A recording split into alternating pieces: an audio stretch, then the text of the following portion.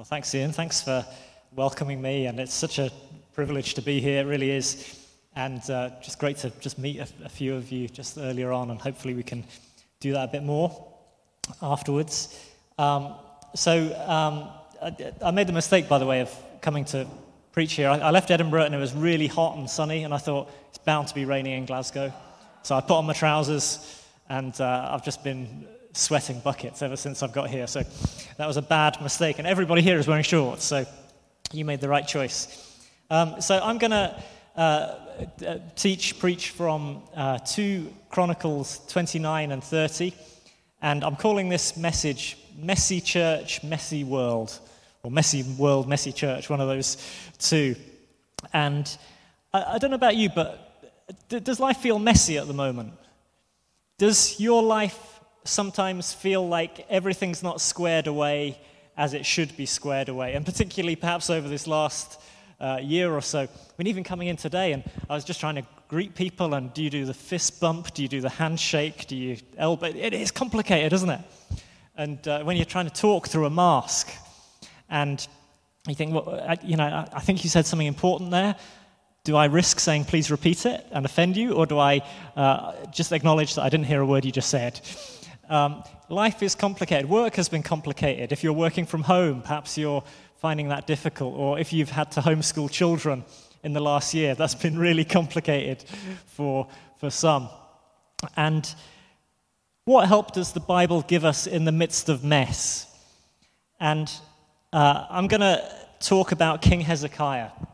So just to give you an intro to Hezekiah before we read about him.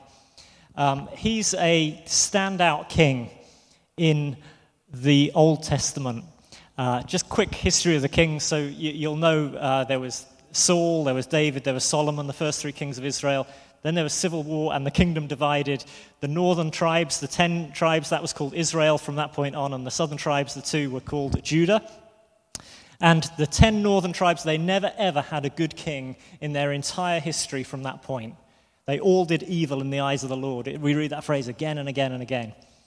And Judah didn't fare too much better. They had 4 good kings in hundreds of years. And Hezekiah was one of those kings. And that meant that whenever a good king came along in Judah, they always inherited a load of mess and a load of idolatry in the nation that had to be dealt with. And by the time of Hezekiah's 29-year reign, the northern kingdom had entirely fallen. They'd been put into exile because God had judged them. And Judah was looking very fragile. It was looking very sugary. Because this old covenant, this old way of relating to God, based on the law, it just simply wasn't working. And in the midst of that, you find this covenant beginning to fade, beginning to deteriorate. Its fragility on display. But you know what? Hezekiah is a king who doesn't seem to just accept the status quo. He's stand out in his generation because he seeks to turn things around.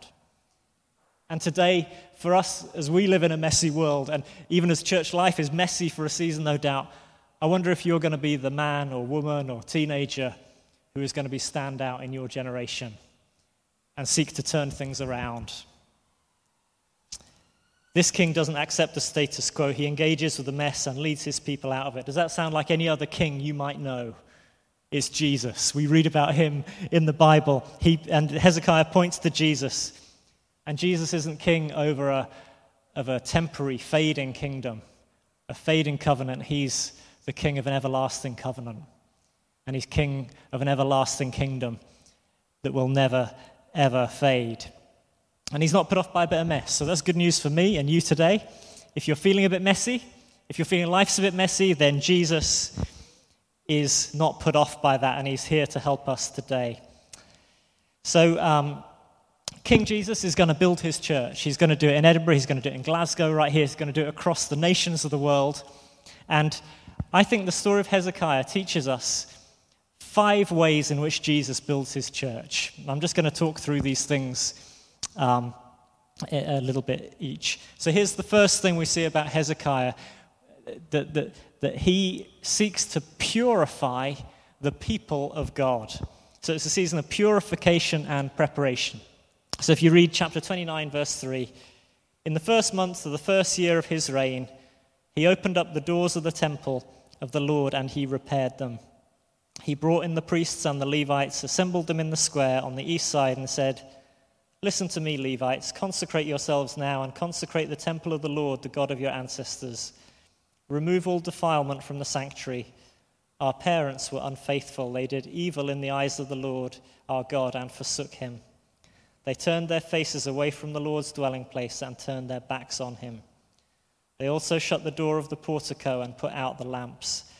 They did not burn incense or present any burnt offerings at the sanctuary to the God of Israel." So it seems like a pretty gloomy situation, that not only are the doors shut, but the lights are out.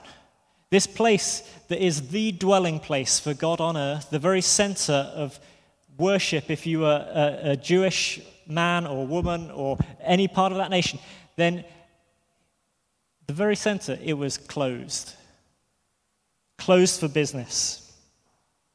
And he embarks on a clear out. He clears out the idols. And he says, we're just going to do this. First of all, we'll open the doors, we'll take out all the rubbish, and they throw it into a valley, and they begin to put things right. Do you know, Jesus has a mission and a plan for his church. You know, sometimes we talk about the mission of the church as being to tell the world about Jesus, and that is the mission of the church. But do you know that Jesus has a mission for his church? And we read about it in Ephesians 5. He says, Christ loved the church and gave himself up for her to make her holy, cleansing her by the washing with water through the word, and to present her to himself as a radiant church, without stain, wrinkle, or other blemish, holy and blameless. Here's Jesus' mission for his church, is to have a bride that's pure and spotless and blameless and beautiful. And that's what he's doing with us. And sometimes you can hear of big things that sometimes happen in Christian circles, and you think, what is God doing? Well, fundamentally, he's doing this. He's making a church that's fit for him. He's making a church that is the fitting bride for the bridegroom. And the wonderful thing about this is it only takes 16 days. Not to make the church pure and holy forever, but in Hezekiah clearing out the temple, only takes 16 days. I feel like he was a bit of an activist. I think for some of us, we overestimate what can be done in a day, and we underestimate what can be done in 16 days. I wonder what God is doing in your life, the things that he wants you to move forward on at the moment. I'm always struck when I chat to somebody who's making it their long-term plan to get baptized one day. You think, well, hey, you could do that in the next 16 days. Or, you know, perhaps my long-term objective is I'd like to start being more generous with my stuff. You could start doing that in the next 16 days. I wonder what God has called you to move forward on in this next couple of weeks, which will lead us into the season beyond that. Jesus is purifying his church to make us more fruitful. But here's the thing about preparation and pruning. These aren't kind of easy words, are they? These aren't the things that make us go, woohoo! We don't think, oh, great, preparation, pruning. In fact, I've got a 10-year-old son. I've got 4 kids. My youngest is 10 years old now. He loves playing football. Played football every Saturday morning with school. And then lockdown happened. All of that stopped. And then we began to get the kind of anonymous messages from the coaches saying there is a secret gathering at the park next Saturday for any who want to kind of have a bit of coaching. And Ben started going along to some of these things. And then he said, I don't want to go anymore. I said, right, why, Ben? Why do you not want to play football? He says, well, it's training. He said, it's no fun when it's just training. He says, I like the matches. And then sort of at a later point, matches started, and he was right back and running. Here's the thing. God hasn't called us just to perpetual training and pruning.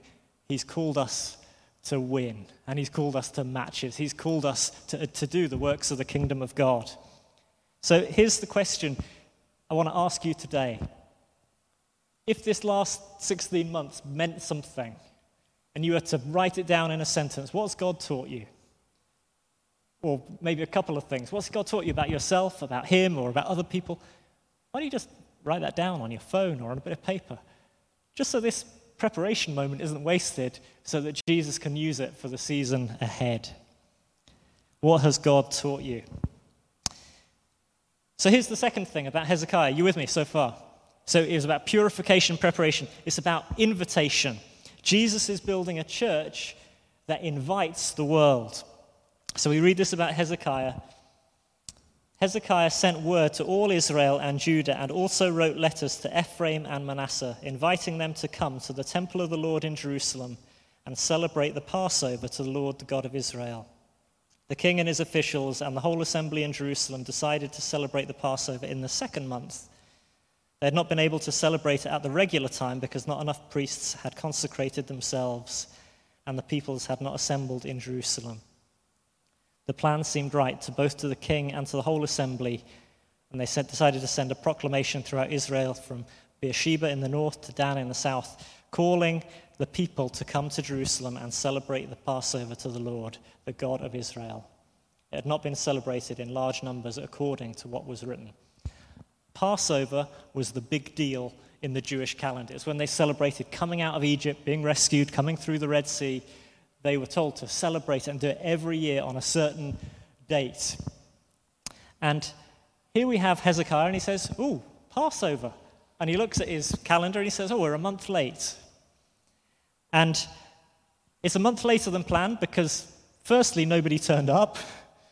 And secondly, not even any of his key leaders showed up. And so here's the logic in Hezekiah's head, right? So nobody's turned up. None of his leaders seem to be on board with the idea. He says, how about rather than just doing it for Judah, for this community here, how about we invite everybody? All of Israel, all of the 12 tribes, let's invite everybody to come and celebrate the Passover with us. And everybody says, great.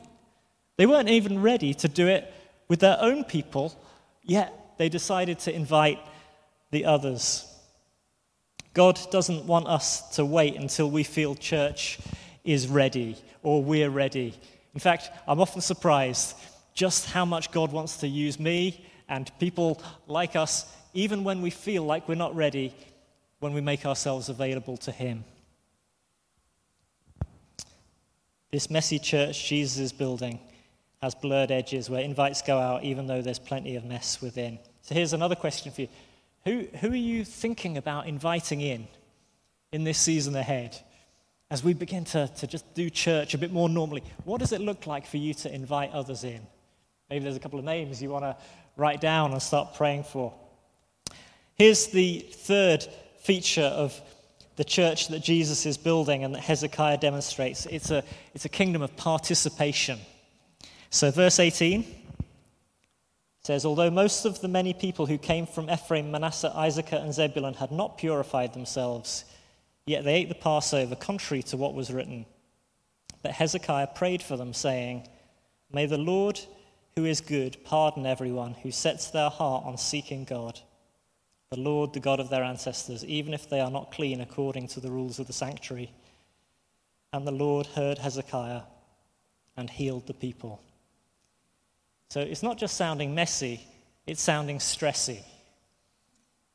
In fact, their Passover is already messy and late, and it's not to the required standard, and God has very clear views on this Passover and how it should be celebrated. But this king, he prays to God. He says, Lord, would you just look at the heart that goes on behind it rather than the detail of what's going on?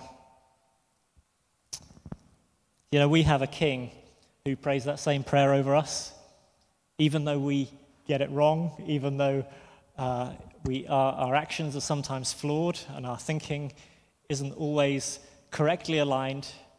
You know, there's one who is a mediator, there's one who intercedes on our behalf.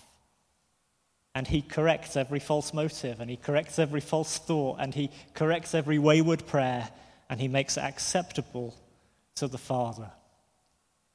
Never let your own weakness and your own sin disqualify you from participation. We have the king who ever lives to intercede for us. And, don't let the mess disqualify you from playing an active part in the life of this community. I was reading this brilliant book recently called Extraordinary Hospitality for Ordinary People. And it's a brilliant book just about biblical hospitality and what that means. And Julie and I, my wife, we love inviting people into our home. We did that a lot back before the whole COVID thing. And we really missed it over the last year and a half. But here's what happens when you don't invite people into your house. It gets messier. That was always the catalyst for us to clean up. And then I just read this really releasing statement because we'd get to the thing of, oh man, we'd love to invite some people over, but man, it's a bit of a mess, isn't it? This book, the author, she says, how can we show genuine, generous welcome without becoming exhausted and overburdened? We need to start by rejecting a worldly view of hospitality. Our goal is not to show off our homes or our cooking skills, or lack of them, but our Savior.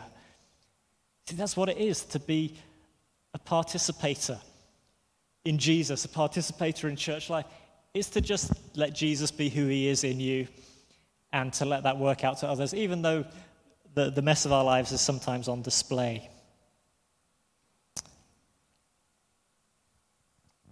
Question for you. Participation. Who are you sharing your life with over this next season? Fourth one, celebration. The church that Jesus is building is a church of celebration.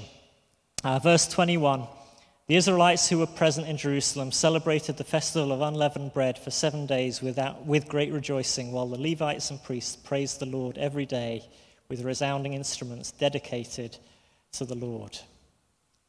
There's a party. There's music. There's singing. There's dancing. There's the sense of God is among his people again. It characterized the people of God. Whenever you go through the Bible, you read that singing is a direct response to the revelation of who God is. Sometimes it kind of narked me slightly when Christians were portrayed in the news in recent months that somehow we just like singing. That's kind of one of our things. It's not like that many of us here would join choirs. It's not that we love singing to the point of where we would just do that in our spare time. But, in Exodus chapter 15, when the people of God crossed the Red Sea and God delivered them from all their enemies, the very first thing they did was that Moses taught them a song. And he put words into their mouth out of the overflow of their heart that they should praise and worship. That's what happens when we experience the revelation of God. It overflows from us in a song of praise. I believe there's a song to be sung. There's a new song to come. And lastly, you still with me? So far, okay, 3 of us, good. Verse 22. This is restoration, okay? Hezekiah spoke encouragingly to all the Levites who showed good understanding of the service of the Lord. For 7 days they ate their assigned portion and offered fellowship offerings and praised the Lord, the God of their ancestors. So the Levites were the busy guys. They were the ones who did more than their fair share of the work at the Passover. They were busy, busy, busy. And it turned out they were going to do this Passover twice. Yet Hezekiah doesn't pin them to the wall and just say, go again. He does this beautiful thing where he sits them down, and for 7 days he just spends time with them. And it says he speaks encouragingly to them. That word means tenderly or comfortingly. Imagine this king. He comes off his throne and he just says to the Levites, let's hang out. I've got some good things I want to say to you that will really encourage you, that will really help you, and will really comfort you. Let me just say to some of you who over this last year have found your life super challenging, serving the needs of others, perhaps parenting, perhaps working extra hard, perhaps leading a ministry or a small group in church life. Perhaps you've just been busy with some other thing that hasn't been noticed or seen by others. Well, the King wants to speak his word of encouragement over you. And he wants to speak to you tenderly and comfortingly. And he wants to say, well done, well done. And Jesus said these words. He said, come to me, all who are weary and burdened, and I will give you rest. Just like Hezekiah sat with them, so Jesus sits with us, and he gives us his rest. And amazingly, at the end of that 7 days, that short holiday with Hezekiah, they're ready to go again. He says, shall we do the Passover again? They said, yes. And so they do it again. The king is doing a great work. He's working all of the mess together for good in the lives of his people. And he's preparing us, he's inviting us, he's including us, he's celebrating over us, he's restoring us. And how amazing that this king loves us, despite all the mess in our lives. And he doesn't lead us in that mess, but he leads us out of it. You know, we could look through the entire Bible. We don't have time because we need to wrap up now. But we could look and we could find an entire catalogue of people who you might say would be disqualified. Gideon was too fearful. Samson had clear anger management issues. David was a moral failure. Thomas was a doubter. Peter just got the wrong end of the stick again and again and again. James and John thought it was all about them. If there's a place for these people in the Church of Jesus, and if Jesus insisted on using them despite their obvious imperfections, then he will use you and I as well. Let's pray together.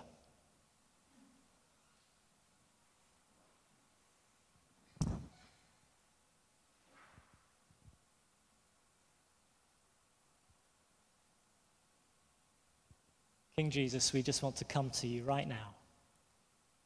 And we're so thankful for this community called church that you are building.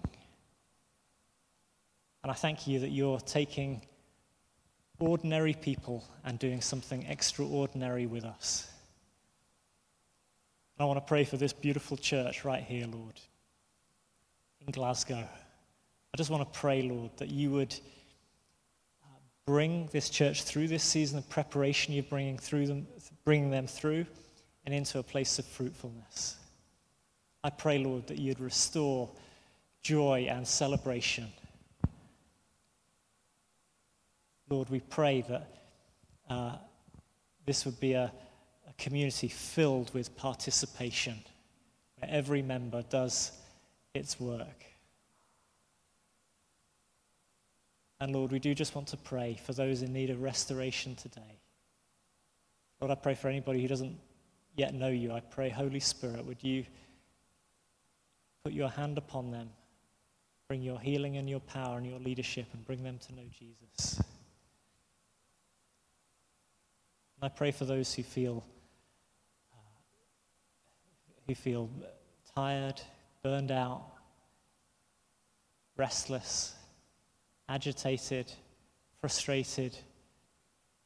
King Jesus, come and speak tenderly to us. Thank you that your yoke is easy and your burden is light.